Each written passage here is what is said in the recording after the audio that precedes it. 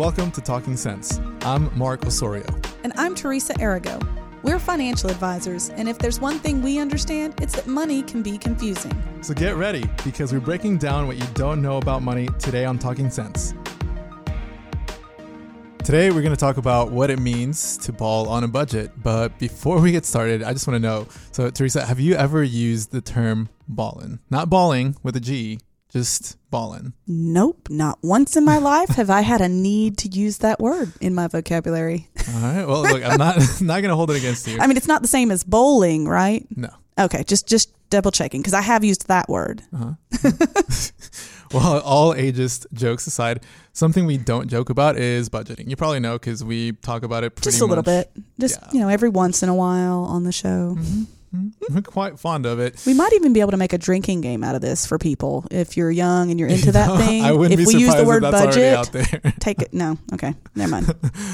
Yeah. So, because we don't joke about it because we believe it forms the basis for everyone's finances, right? But here's the thing. It's not supposed to be a fun killer, right? It's not supposed to be a joy kill or anything like that. You can actually budget and you can actually ball on a budget. But here's the first thing that you have to know about balling on a budget is that the first thing is that there's no such thing as a small financial choice. So I was reading this excerpt from a New York Times bestseller book called Get Good with Money. And the author talks about a very significant financial lesson that her father taught her when she was a kid. So I found it pretty funny because so basically what happened is that when she was a kid, she loved the sound of running water, right? That's a really specific thing to like. Right? Yeah, I don't know. People like to hang out by streams and they say it's peaceful. I can see the pool. Right? There it is. So basically what she would do, I guess there was no streams nearby, so she would turn on all the taps at, her house and, create this running water sound. Well, her father and her siblings, they had a rule about money, right? And so every week, her and her siblings would get $1 for ice cream. And just to make it a little bit more affordable, each one of them would have a certain day that they could use that dollar. So she found herself on her day that she got to buy ice cream. So she went up to her dad and said, "Hey, Dad, it's the ice cream truck's coming. It's my day. Can I have my $1?" And her dad was like, "Well, you see, the water man came right before the ice cream man came and took your $1." Harsh. And she was like, "Wait, what?" I could just imagine a kid like Millie would lose her lid over this. It would also be impactful. And obviously for her, this was too. But I mean, you're right. Budgeting is about choices. We've got to weigh our personal desires against our long-term goals. Someone quoted something that was very impactful to me, and it said, "Discipline is choosing between what you want now and what you want most." And then sometimes those two are in alignment, but sometimes they're not. Yeah. And oftentimes they can be in conflict with each other. So in that story, right, when her dad said, the waterman came and took your $1, obviously she was very, very upset. But she found out, okay, budgeting is about choices, and we must weigh those personal desires against those long-term choices. And the question is, what are you going to choose, right? Are you going to choose ice cream or water? There was a book that came out a long time ago, and it said, "Don't sweat the small stuff," and it's all small stuff. And it was talking about how we get all worked up over things that don't really matter. But you're right. When it comes to your financial life, the small stuff adds up. Yeah. And so it is important to pay attention to your little habits because those add up to your future destination. Yeah, absolutely. So, some important lessons that I have learned by budgeting and just my journey in learning how to do that, because I am definitely not naturally good at it, right? So that was one of the first lessons that I learned is, hey, that's not actually one thing that I'm good at, just staying on budget. If I don't look at it often, I will pretty much go over budget every time, especially when it comes to food. I love that you own that. You're like, I like to eat. Yeah. You wouldn't know this if you met him because he's not a large man. So obviously that food is metabolized very quickly. Yeah. Hey, I literally work out just so I can eat. That's smart. Yeah. So you need to learn, how to make budgeting work for you. And one of the things that I have noticed in my lifetime is money is slippery. When I started working here and I was doing plans for clients, I decided to get on the Social Security website and create my own login, pull my own report so I could understand what the clients do. And there's this one page in the report that shows what you paid Social Security taxes on each year in your lifetime. Yeah. You guys, when I realized how much money has flowed through my fingers, it was painful. And a lot of that went to waste. Some of that obviously was for bills and things like that, but my expenses have never been so high that I couldn't have done something more with the difference.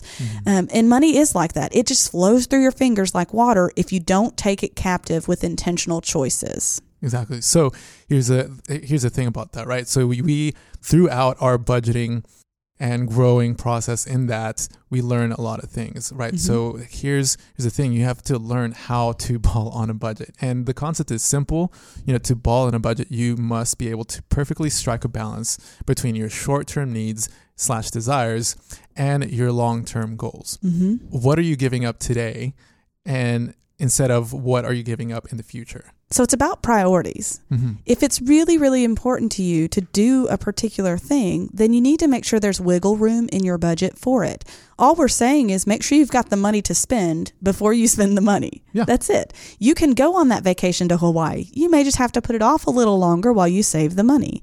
You can go to school and get your education. There are ways to do that, but we want you to be intentional with that. Going back to the story, right? So when the little girl, right, like when she learned that she couldn't have that dollar anymore for the ice cream, it's not that she lost all the fun, right? She had actually enjoyed the sound of the running water previously, right? So there was a bit of a trade-off there. So there's always that trade-off. So this is not a dead sentence to having fun. It is a deliberate, thought-out process to make decisions that give you freedom now and freedom later. Dave Ramsey has this quote where he says, "Live like no one else so you can live like no one else." And what he's saying is shut off impulses and make decisions is all it really is. So today you might be living differently than your peers, and that's okay because you're not on their race. You don't all have the same goals. But the idea is that your decisions today are setting your future self up for success when he talks about that. So if you have an opportunity to not waste money today, I'm not saying don't spend, I'm saying don't waste, then that money can go towards future goals and you can really enjoy them later. Exactly.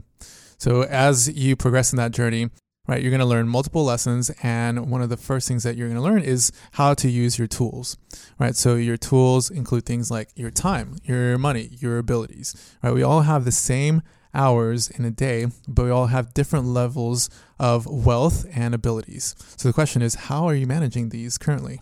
And I think that all three of these have a major impact on your life. If you are wasting your time, that may have been an opportunity to learn something that you could apply and monetize for your future self. Not that you don't need breaks, because y'all, I have a lot of kids. There are times when I need to just sit still in a quiet space all by myself. And that's healthy too. But you've got these gifts and your money. I mean, golly, guys, I'm telling you right now, when I saw that number on Social Security, I realized I've had a ton of opportunities that I could have made better choices. Now, what I didn't do is sit in that and mope. Because wasting your time focused on what you've done in the past isn't going to get you where you want to go in the future. So, refocusing on where you want to be and saying, I'm not going to do that again. I'm going to move to a different level and I'm going to work towards that next thing. And we all have unique abilities. What I'm gifted at is not the same as what you're gifted at, most likely, but that's okay. I've got to be a good steward of what's been given to me so that I can maximize what has been given to me for my own benefit or for the benefit of my family. Because, we don't get this day back. So if it's on your mind right now that, man, I need to do this thing, do it. Don't let the busyness of life take your focus where you don't actually make progress. We know that things come up. So again, take action today. And the point here is, take an inventory of those tools first and learn how to maximize them. So, we've talked about, learning in your budgeting process, getting the lessons from that, and then, getting acquainted with your tools, your time, your money, your abilities. And then once you have a good inventory of that, you understand where you fall in that, right? If there's some things that you need to cut out, right, then also understand that you have the ability to exercise your creativity, right? So just a kind of little story to illustrate this point is whenever I was about 4 or 5 years old, my dad took the family to Disneyland and Universal Studios in California. Yeah, it was obviously, like anybody would love to go there, and it's a huge opportunity.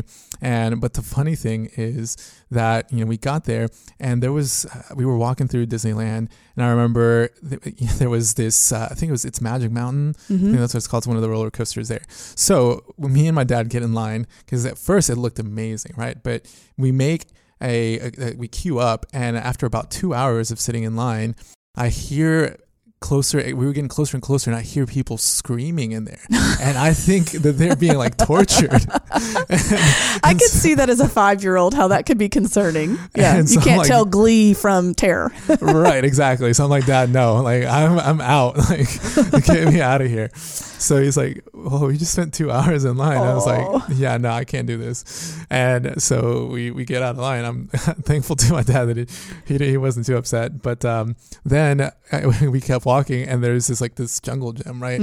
And so I started playing. There's all these other kids playing there too, and I don't know how long we spent, playing at that jungle gym, but I could have been playing at any other jungle gym outside of Disneyland, and it wouldn't have been as costly or as much of a planning process as it is to go to Disneyland. And I'm sure my dad that day took a really big lesson. Okay. I got it. And you're talking about the story, and I remember I had the opportunity to take my kids. I saved up and took them to Disneyland when I was a single mom. And at Hollywood Studios, they had a Honey, I Shrunk the Kids play space. Yeah. So it was like all the stuff was really big, and it was basically a park. And I remember my kids spent like 2 hours in there, and it was so muggy. I remember it was so frustrating for me because I'm just sitting there. But you're right. They had just as much fun playing in that little jungle gym space. And then when we went over to another one of the parks, Animal Kingdom, they spent a ton of time digging in the dirt. There's a space there where you literally just play in dirt. So you're right. A lot of times those big ticket experiences, our kids are kind of about those. One of the ones that I've learned when my kids were little, if you asked my kids what they got for their birthday or what they got for Christmas, even 3-4 months later, they struggle to remember what that is. And I made a commitment a long time ago that I was going to keep my Christmas budget really low. Now, granted, this started when I was a single mom. That I was going to keep my Christmas budget really low and try to focus on, instead, for their birthday, we do an anything you want day. So it's just me and that child, because I have several of them. So one-on-one time is not something they get a lot. Yeah. So for one day, I'm all yours. And we can go skating, we can go to the movies, we can do within reason. There's still a budget, but I did that instead of going big at Christmas. And I have found that my kids are more grateful for their gifts than those that get 6 billion different things based on some family dynamics that I've been able to watch. But it also keeps me from overspending when I have so many children for that. The other thing I did was with family members, instead of buying them presents, I usually will ask my kids, what are some activities you'd like to do over the next year? And I have people get them things that go with that. So piano lessons, memberships to, back when they were little, we got a membership to the zoo from one family member as a family gift. If you've got young ones, Museum of Discovery. Yeah. So we were able to have experiences as a family for an entire year, as opposed to a toy that really they're not going to care about in 3 months. Right, because there's going to be a newer toy. Exactly. So, and with my kids, we have 3 that have birthdays and Christmas within a 2-week period. So it's not like, it's like they have one time a year where they just get a bunch of junk and then it's nothing for a very long time. So for them, being able to spread out those gifts is really helped them to enjoy it more. Yeah, no, that makes sense. Experiences I feel like are always going to be more impactful to kids. Yeah. So here's a question. How do your hobbies play a part in your budget, and can you afford them? Right. And because that's the whole point of that little story about Disneyland is, I had the creativity to be able to enjoy that jungle gym as much as any others. Right. So my dad didn't even have to pay that much money. So I'm sure we can all find memories going back to a time when we were probably all broke at some point, like college, and learn from what we did back then to be able to entertain ourselves, to substitute in for the things that maybe we have to cut out of our budget, at least for a little bit. Yes, college is when I realized I love going for hikes because I didn't have any money, and Arkansas has a ton of places to go to do that.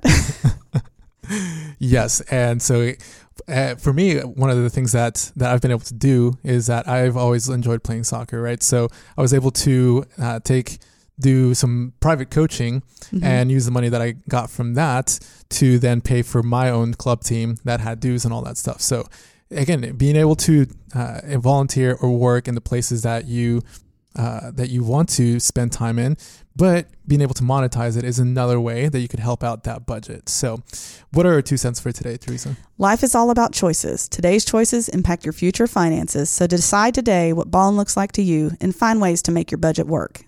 If you've ever wondered if Ballin on a budget was possible, we're here to tell you it is. So that's it for us today on Talking Sense. Join us next time when we talk about financial myths that you need to ditch. Thanks for listening to the Talking Sense podcast. And if you like what you hear, make sure to subscribe to the podcast to get all the newest episodes. The Gen Wealth team is available to you 24/7 at info@getreadyforthefuture.com or call our offices at 866-653-PLAN. That's 866-653-7526. And while we like to have fun here, we're also financial advisors, and that means disclosures. You should personally consult a financial advisor before making any investment, and no strategy can assure success. Gen Wealth Financial Advisors is an Arkansas registered investment advisor with securities offered through LPL Financial, member FINRA SIPC.